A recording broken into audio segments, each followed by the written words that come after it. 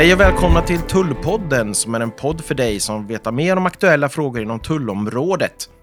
Tullpodden görs av tullkonsultföretaget Ecus i samarbete med kommunikationsbyrån Ydrenäs Communications.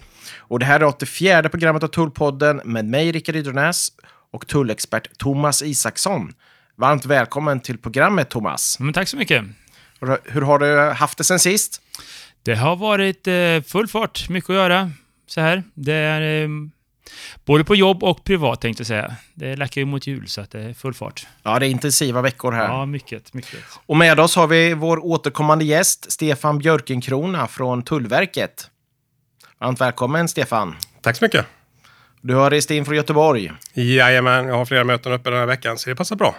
Ja, och vi ska prata om EUs tullkodex. Men jag tänker först fråga Stefan, vilka är de viktigaste frågorna just nu på Tullverkets bord? Vad jobbar ni med just nu? Ja, just nu är det mycket omställning, import, det nya importsystemet där vi bygger på vår nya basplatta TESS, Tullverket elektroniska systemstöd. Så det jobbar vi väldigt mycket med. Och Thomas? Ja, men det är lite samma sak. Dels är det nu deadline sista december här på att skicka in standarddeklarationer till TDS då, utan det ska gå in till TESS efter det.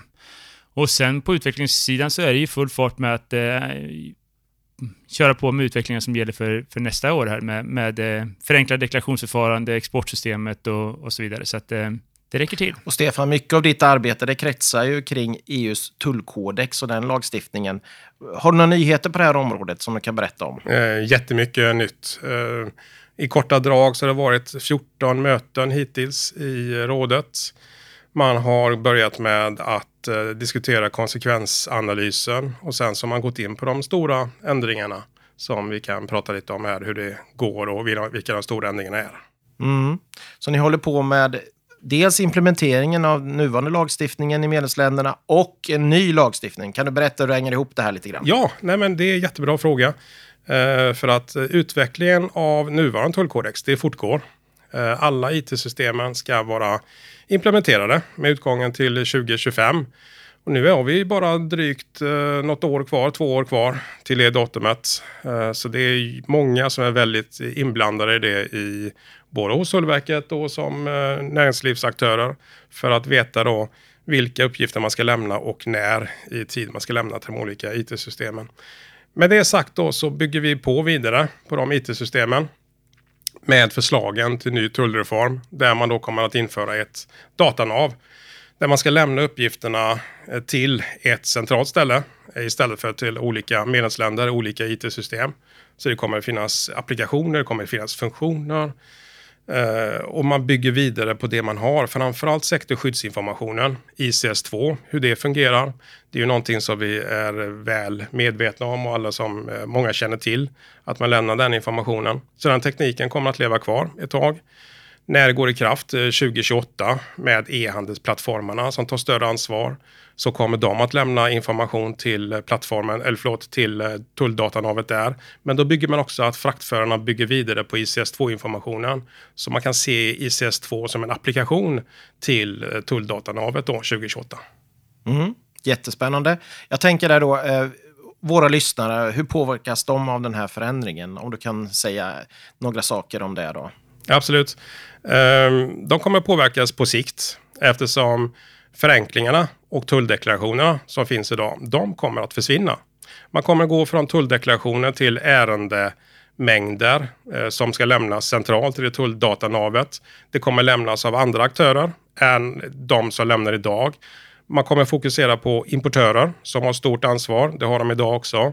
Men de kommer bygga sin information på en del andra aktörer som inte lämnar information idag, som tillverkare exempelvis, som ska säkerställa att den produkten är i enlighet med marknadskontrollmyndighetens regelverk i EU. Sen är det fraktförarna, sektorskyddsinformationen. Den här informationen ska bara lämnas en gång och sen så kommer övriga transportörer, lagerhavare, de som ska anmäla varans ankomst, ett fartygs, flygplans ankomst kommer att lämna information. Sen kommer importörerna in och kompletterar med egentligen betalningsinformationen. Vad är det för vara man har köpt? Vad är det för leveransvillkor och så vidare. Vad är din reaktion på det här då, Thomas? Ja, som systemleverantör och tullombud så är det klart man bör fundera på hur ens egna framtid ser ut. Vilken roll kommer vi få som ombud i den nya reviderade tullkodexen då? Och likaså på vilket sätt kan vi stötta upp som systemleverantör? Finns det en roll här för oss eller gör det inte det? Behöver vi ändra vårt tjänsteutbud och så vidare? Det är sådana frågor som vi brottas med just nu. Ja, då får vi bolla över den frågan till vår nästor här på tullområdet. Vad säger Stefan? Systemleverantörer kommer fortfarande ha sin roll. Någon ska ju utveckla de här applikationerna. Sen får vi se mycket som ska finnas kvar på den nationella arenan. Nationella IT-system kommer inte att finnas kvar. Det kommer att finnas applikationer, funktioner. Nu ska vi säga också att i den konsekvensanalysen som kommissionen har tagit fram inför det här förslaget så beskriver man vissa delar. Men man ger mer och mer detaljer i förhandlingarna i rådet där man också är väldigt tydliga med att säga att man har inte allting klart för sig utan man vill tillsammans med medlemsländerna och näringslivet och systemutvecklare då naturligtvis, systemleverantörer, bygga vidare på att det här ska bli en teknikoberoende plattform, tulldatanavet. Man ska kunna lämna uppgifterna på många olika sätt. Många olika aktörer blir inblandade. Man ska jobba agilt. Det är ett sånt där buzzword att man jobbar agilt. Det ska alla göra nu för tiden. Man ska kunna ställa om helt enkelt. Och vi vet ju inte hur 2038 kommer att se ut. Tack och lov. Vad händer då? Då ska vi kunna ställa om till att vara teknikoberoende. Så detta måste vi göra tillsammans och systemleverantörerna är ju de som ska med hjälp då hjälpa företagen och importörer, exportörer, tillverkare, fraktförare bygga vidare på all den här tekniken som ska användas. Ja, man får ju den här tanken kring AI, för det är ju ett buzzword också nu. Hur kommer man använda AI i den här applikationen? AI kommer att vara en del i hubben eller tulldatanavet, vilket ord vi nu använder för det. Riskanalysen kommer att vara central och den kommer delvis att tränas och utföras av AI, är det tänkt så som det förklaras. Sen får vi se hur långt AI har kommit till 2038 eller 2028 för den delen när e-handelsplattformarna tar större ansvar och vi börjar introducera det här. Och då kommer riskanalysprocessen är sån, den kommer leva under hela processen. Från det att en tillverkare lämnar information till datanavet, till transportören lämnar, till efterföljande aktörer och importören sen lämnar sin information och det frigörs varorna i Sverige eller något annat medlemsland. Då baseras hela tiden riskanalyserna och kontrolluttagen bland annat på artificiell intelligens. Sen måste det kompletteras för vi vet ju alla de här test-AI som finns, de är inte helt tillförlitliga. Men vi har 15 år på oss att utveckla det här så förhoppningsvis kommer de vara bättre. Och vi måste träna dem med massiv data. Det är därför också man vill ha en datacentral, en datahubb där man lämnar in all den informationen. För då kan ju AI bli smartare och smartare och vi väljer ut rätt kontrollobjekt framöver. Hur tänker du Thomas kring det här med AI? Alltså den tekniska utvecklingen går ju extremt fort nu. Ja men absolut och det är klart man funderar på det också. Det som ligger närmast till hands just nu är ju mycket AI. Man använder AI för klassificering av varor och liknande. Och än så länge har jag inte stött på någonting som gör mig mållös och trillar av stolen, så att säga. Om kvalitet. Okay. Men det är klart att det kommer. Ju mer data vi tränar AI på, desto bättre kvalitet blir det. Så är det ju. Men det gäller ju också att det är rätt data man tränar på. Och det är väl kanske det som är en stor utmaning i många fall. Kan vi komplettera där också att vi tittar för hela Tullverkets uppdrag också. Vi vill ju kunna använda den informationen till även inre gränskontroller. Vi har ju mycket narkotika som skickas mellan medlemsländer och också andra varor som är införselreglerade. Där är ju en utmaning hur vi får använda informationen naturligtvis. Men vi ser datanavet som en källa för information. För idag är det ju så att mycket, om vi tittar på lågvärdeförsändelsen i e-handeln, den deklareras nere i Nederländerna som har 1,2 miljoner försändelser per dygn, lågvärdeförsändelser. En del av det är på väg till Sverige. Det frigörs där utan att vi har en aning om egentligen vad som kommer sen från Nederländerna. Så där har mina kollegor jobbat för fullt med olika transportörer och terminaler för att få in uppgifter på frivillig basis med manifest och så vidare för att kunna hitta narkotikan, vapen, sprängämnen, andra restriktionsföremål och varor i det flödet. Då ser vi att det här datanavet kan användas även till Tullverkets hela uppdrag. Vi får se bara sen så att inte vi har en lagstiftning som hindrar oss från att använda den informationen. Mm. Hur ser tidtabellen ut nu? Ja, tidtabellen är sån att 2026 så kommer man att börja bygga, i alla fall man börjar förbereda för EU-tullbyrån som också kommer att införas för att bland annat drifta och underhålla datacentralen, datanavet. Och 2028 så ska tullbyrån vara på plats. Och 2028 så inför man också de nya reglerna för e-handelsplattformar där de tar ansvar för att säkerställa inte bara momsen som de gör idag men även tullen. Där de ska ta ut tull från första kronan. Där man också inför då regelverket för frivillig 5 stycken olika tullsatser för varor i e-handeln. Det införs också från 2028. Så e-handeln börjar 2028. Tulldatanavet börjar 2028. Tullbyrån börjar 2028. Sen 2032 så ska alla ekonomiska aktörer, alltså alla företag i stort sett, börja använda datanavet på en frivillig väg och 2038 så slutar övergångsbestämmelserna att gälla, för det finns ett antal övergångsbestämmelser. Tulldeklarationer gäller fram till 2038 eller fram till det att man börjar använda tulldatanavet, för då övergår informationsmängden i på ett annat sätt. Men 2038 då ska alla använda tulldatanavet och då är all omställning klar. Sen får vi se om tidsaspekten håller. För som sagt, det har varit 14 möten och vi har inte pratat om många artiklar, utan det man har pratat om det är tematiska diskussioner om tullbyrån. Vad är det för någonting? Hur ska de fungera? Hur ska det fungera tillsammans med medlemsländernas ansvar? Hur ska navet fungera? Vem ska lämna uppgifter? Och vad händer när varorna kommer till första ankomstland i EU och när varorna kommer till sin slutdestination? Vad ska tulladministrationen och tullmyndigheterna göra? Så det är mycket frågor som medlemsländerna ställer. För att vi är bra på tull och vi är bra på tullprocedurer.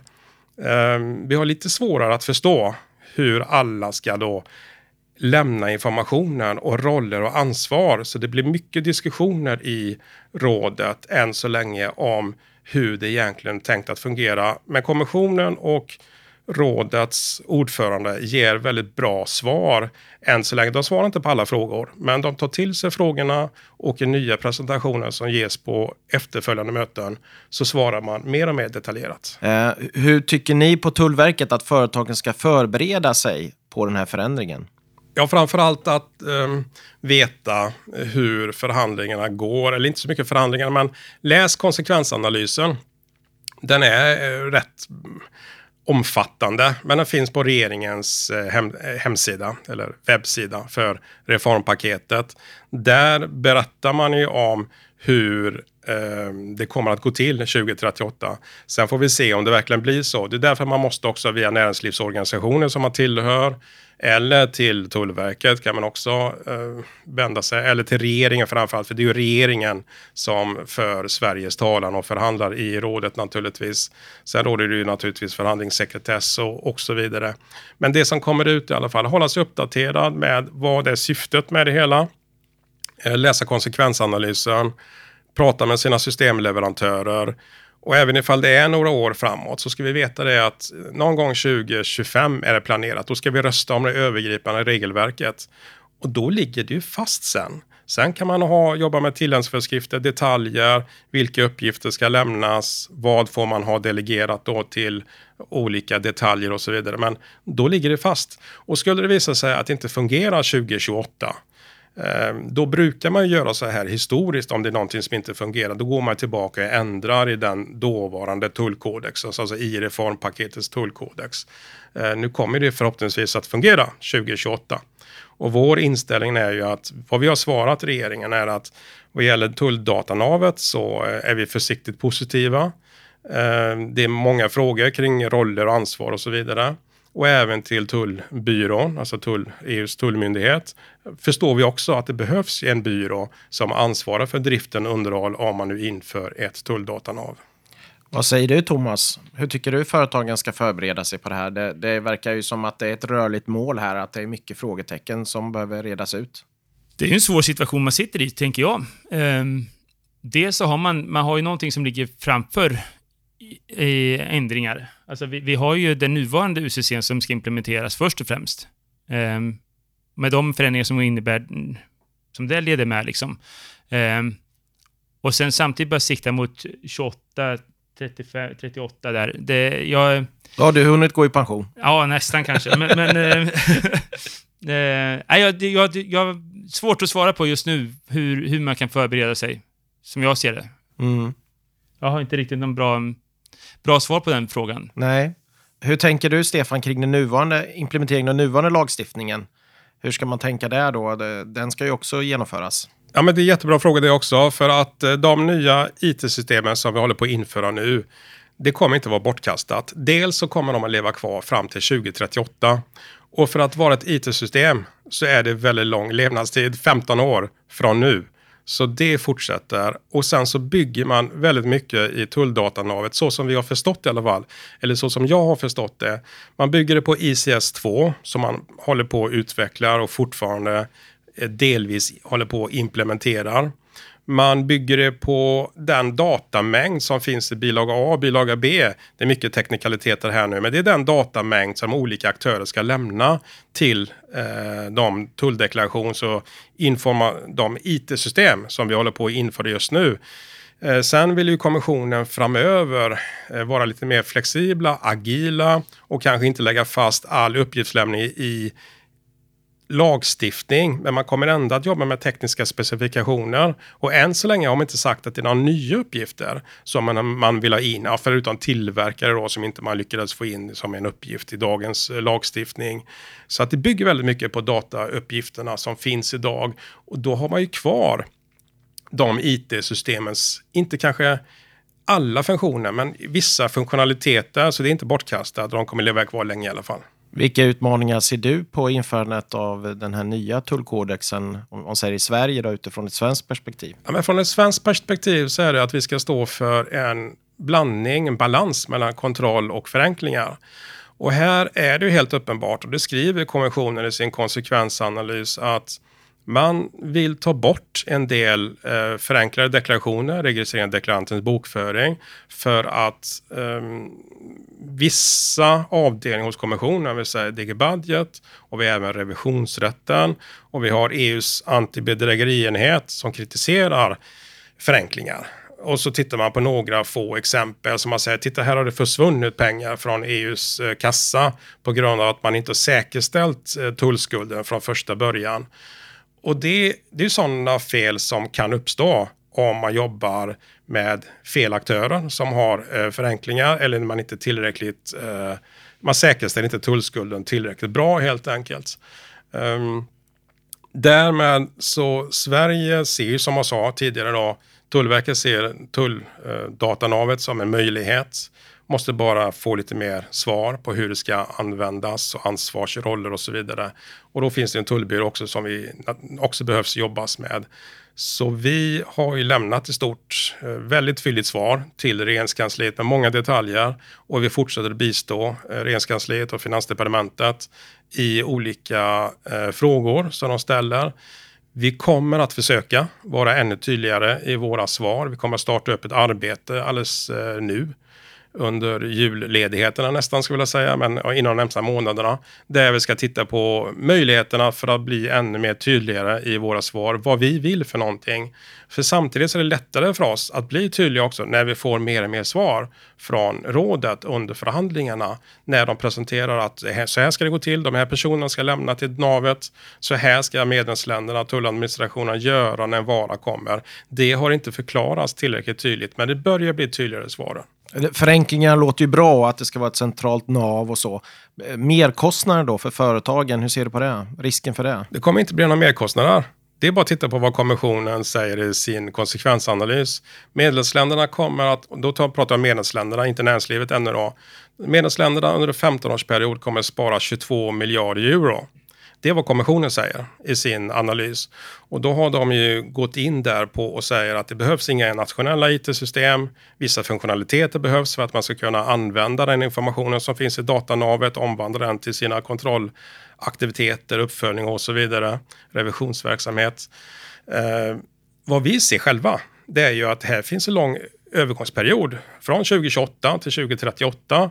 Så då ställer vi frågor, kommer det inte att behövas nationella utvecklingar under den här perioden som faktiskt kan innebära att den här konsekvensanalysen inte riktigt stämmer, att medlemsländer inte sparar lika mycket pengar. Och vi måste också behålla IT-systemen minst 10 år efter att man slutat använda dem av historiska skäl för att kunna återanvända informationen om det så behövs. Men som sagt, medlemsländerna ska spara mycket pengar på det här, och även näringslivet då kommer att spara mycket pengar på det genom att man bara lämnar informationen en gång till ett ställe istället för till 27 olika medlemsländer i massa olika IT-system. Så det är inga merkostnader, utan det blir stora besparingar enligt kommissionens plan i alla fall. Hur ser du på det, Thomas? Det låter ju jättebra. Ja, det låter väldigt bra. För bra för att vara sant? Kanske. Nej, men det känns väl lite betryggande ändå att man säger att man får höra att det vi gör nu ändå kommer behållas i stora delar. Datamängden, bilagorna är de samma, informationen finns. Så att det är klart att det här jobbet man gör nu för att anpassa sig till nya UCC:n är inte bortkastat. Att samla datan, att få fram den här datan kommer behövas i framtiden också. Så att det är liksom ingenting som vi bara gör nu för 3 år framåt och sen försvinner det liksom. Ja, men precis. Men jag ska också korrigera mig själv här. Den datan som finns idag i bilaga A och B, ja, man ska utgå från den. Men det kommer ju behövas att skruvas på säkerligen på ett sätt eller ett annat. Men i stora delar så ser vi att den kommer att återanvändas i alla fall. Och den stora skillnaden är att rätt aktör som har rätt tillgång till uppgifterna kommer att lämna det i datanavet. Istället för att man idag försöker att hämta in den informationen från exempelvis transportörer som inte har tillgång till viss information om försäljningen och så vidare, som kanske behöver lämna den idag för SID-information. Men att det kan återanvändas och kompletteras. Så får vi se sen när man börjar med specifikationerna till de här applikationerna och funktionaliteterna, exakt vilken datamängd som ska lämnas av de olika aktörerna. Jag tänker på frågan hur handeln med tredje länder påverkas, Storbritannien och så. Ska de också rapportera i det här navet, eller hur ska det funka? Det finns artiklar om det här. Det finns text om det här att tredje länders samarbetet ska utökas. Exakt hur får vi återkomma till längre fram. Men man har tänkt också på detta. Så att det samarbetet kommer fortsätta, och från svensk sida så är vi naturligtvis väldigt intresserade av att vårt goda samarbete med Norge kan fortsätta, vårt gränstullsamarbete, och det bevakar vi också i förhandlingarna naturligtvis. Jag tänkte fråga här kring, ni har ju flyttat fram införandet av NCTS 5 fram till den 28/1. Och hur tänker ni göra här? Kommer ni införa NCTS 5 samtidigt med de andra EU-länderna? Varje medlemsland har ju sin egen planering som man måste hålla fast vid, för att våra resurser är inte oändliga. Det är inga medlemsländers resurser. Vi var tvungna att skjuta fram det för att det visade sig vid testkörning att det var inte ett system som var redo att sätta i sjön, helt enkelt. Vi kommer att anpassa oss så långt vi kan, men det är det datumet som ligger fast för tillfället, och jag har ingen indikation på att det skulle ändra sig idag. Varje medlemsland måste ju som sagt titta på sina egna resurser och sina egna tidsplaner för att kunna investera och implementera alla IT-systemen. Det är ju tullfritt att handla upp till 150 euro. Vad händer med den regeln i det nya regelverket? Det kommer inte vara tullfritt att handla mellan företag till konsument. Alltså business to consumer, där tas ju tullfriheten bort. Enligt förslaget, tull från första kronan införs, inte bara Sverige utan hela EU då. Och det är ju för e-handeln, som sagt, mellan business to consumer. Där kommer även gränsen för IOSS, där plattformarna då idag skattemässigt får ta ansvar för varor upp till 150 euro. Den gränsen tas också bort så att det blir en obegränsad mängd Man kan ha ett hur stort belopp som helst. Det tas inte bort i Tullkodex, utan det pågår också samtidigt ett förslag på ändring i mervärdesskattedirektivet. Nu är det inte som så att privatpersoner har som regel att beställa jättedyra saker. Så där får vi se hur Skatteverket helt enkelt ska övervaka att det verkligen är privatpersoner. Så att det inte är en privatperson som också har ett företag under sitt personnummer importerar varor. För då gäller ju inte tullfriheten. Då är det tull från första kronan som gäller, sen tidigare också för den delen. Tror du det kommer gå igenom det här då? Delar av det kommer att gå igenom. Under förhandlingarna nu så kan vi väl inte se direkt att det varit så stora motsättningar mot förslagen om ett EU-tulldatanav. Medlemsländerna förstår ju att det har varit svårt med implementering med hela tullkodexen. Det visar hela utvärderingen som har gjorts. Så ett tulldatanav kan behövas, och då kan också behövas en EU-tullbyrå för att sköta datanavet bland annat. Sen finns det detaljer som behöver skruvas på, som medlemsländerna frågar om. Bland annat det här med tulldeklarationen. Hur ska tullmyndigheter, tulladministrationer arbeta? Vem är ansvarig? Olika roller. Tidpunkter när man ska lämna deklarationer. Eller uppgifter till tulldatanavet. Men det är detaljer som jag ser det. Tulldatanavet och tullbyrån, om man inför det, då har man en helt ny process som då kommer att innebära stora förändringar för alla aktörer. Tror du att det blir bättre konkurrens inom EU på grund av det här? Den stora ändringen är ju när det gäller e-handeln, att man tar tull från första kronan. Och det är ju för att skydda den egna industrin, precis så som är mellan business to business. Där är ju tull från första kronan. Så det blir ju en bättre konkurrenssituation för e-handlare som finns inom EU. Mm. Hur ser du på det här, Thomas? Nej, men det ser jag väl positivt på. Jag tycker ju att det ska vara en rättvis konkurrens, och det är klart att så som regelverket ser ut idag så är det en snedvriden konkurrens. Att man kan handla grejer från Kina och inte behöver ta tull, men är det ett företag som vill vara en återförsäljare av samma varor så får du betala tull, och därigenom blir en högre peng liksom. Så att jag ser nog positivt på det. Det har jag inga problem med. Stefan? Ja, jag kan komplettera där också att när det gäller just e-handeln och alla andra varor också för den delen, så är det ju inte bara de fiskala reglerna, det är pengarna som ska in, utan det är alla restriktionsområden som jag har varit inne lite på i samtalet här. Men det är också då att de faktiska importörerna, e-handelsplattformarna, blir faktiska importörer, blir ansvarig för alla det här regelmängden. 350 rättsakter och några till som kommer. De ska säkerställa som alla andra importörer att varorna är tillverkade i enlighet med marknadskontrollmyndigheternas regelverk som elsäkerhet, som forced labor, alltså arbetsrätt i framtiden. Vi har de nyheterna som kommer nu med förpackningsförordningen som håller på att förhandlas. Där man inte då får använda visst material i förpackningar. Det får stora återverkningar på tulldeklarationer och hur man importerar och vilka varor som omfattas av restriktioner och så vidare. Vi har CBAM, koldioxidförslaget eller koldioxidmekanismen. Och vi har naturligtvis avskogning. Det är bara några av alla restriktioner som finns. Så vi har ett stort samarbete med marknadskontrollmyndigheterna. Och det ska jag säga att marknadskontrollmyndigheterna, Skatteverket, EUs myndigheter eller EUs organ, OLAF exempelvis, de ska ha direktåtkomst till datanavet och kunna använda informationen till sina riskanalyser. Vi ska ha åtkomst till datanavet. Vi ska kunna putta in det vi kan om de risker vi identifierar, så vi kan sprida detta om det är av intresse, för att om det importeras på andra ställen i EU, andra medlemsländer och marknadskontrollmyndigheter och tullmyndigheter skickar in den informationen också. Så vi kan ta del av detta. Så allting går ut på att näringslivet ska ha bra förmåner. Vi har inte varit inne så mycket på betrodda näringslivsaktörer, så utvecklingen av AOC, det är de som kommer få förmånerna framöver. Att långtgående förenklingar, bestämma tullskulden, att göra egna kontroller, att vi inte gör några kontroller i stort sett överhuvudtaget mot dem, för att de tar stort ansvar och har bra kompetens och så vidare. Så allting går ut på lättnader för de aktörerna som kan sköta sig.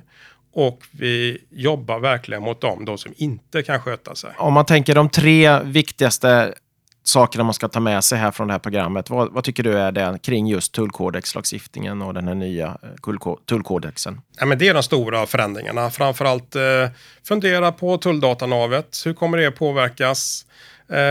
Se till att som importör, exportör eller transportör säkerställa sin logistikkedja, sina viktigaste handelspartner. Titta på vilka avtal man har. Vem ansvarar för uppgifterna? Vem äger uppgifterna? Hur får uppgifterna användas av andra som inte äger den? Vem kan komma åt de här uppgifterna? Det är det viktigaste som jag ser det just nu. Och vad säger Thomas? Vad ska man ta med sig från det här avsnittet? Jag tänker precis det här som Stefan är inne på. Alltså att vara medveten om det som händer och vad som kommer hända och förbereda sig. Vi har inte varit inne så mycket på det här Trust and Check Traders som är det nya AIOC som Stefan nämnde lite grann på här. Men jag tror att man behöver förbereda sig för det arbetet och den omställningen också för att nå fördelar. För som det låter så finns ju fördelar att hämta i den nya tullkodexen för ett importföretag som vet vad man håller på med och har ordning och reda på grejerna. Jättebra. Tack för idag. Och det var allt för oss för den här gången. Följ oss gärna via vårt nyhetsbrev så du hittar mer information om via Tullpoddens webbsida tullpodden.se. Har ni några slutord, grabbar? Stefan? Nej, utan det är förberedelse vad som komma skall och fortsätt implementeringen av IT-systemen som vi gör nu, för det kommer att fortgå länge. Vad säger du, Thomas? Nej, jag håller med, och sen så vill jag väl passa på att önska alla lyssnare också en god jul och gott nytt år så småningom. Det kanske Tullverket också gör? Ja, god jul och gott nytt år. Tack för oss, och jag önskar er också en god jul och ett gott nytt år. Tack för oss, ha det så bra, hej då.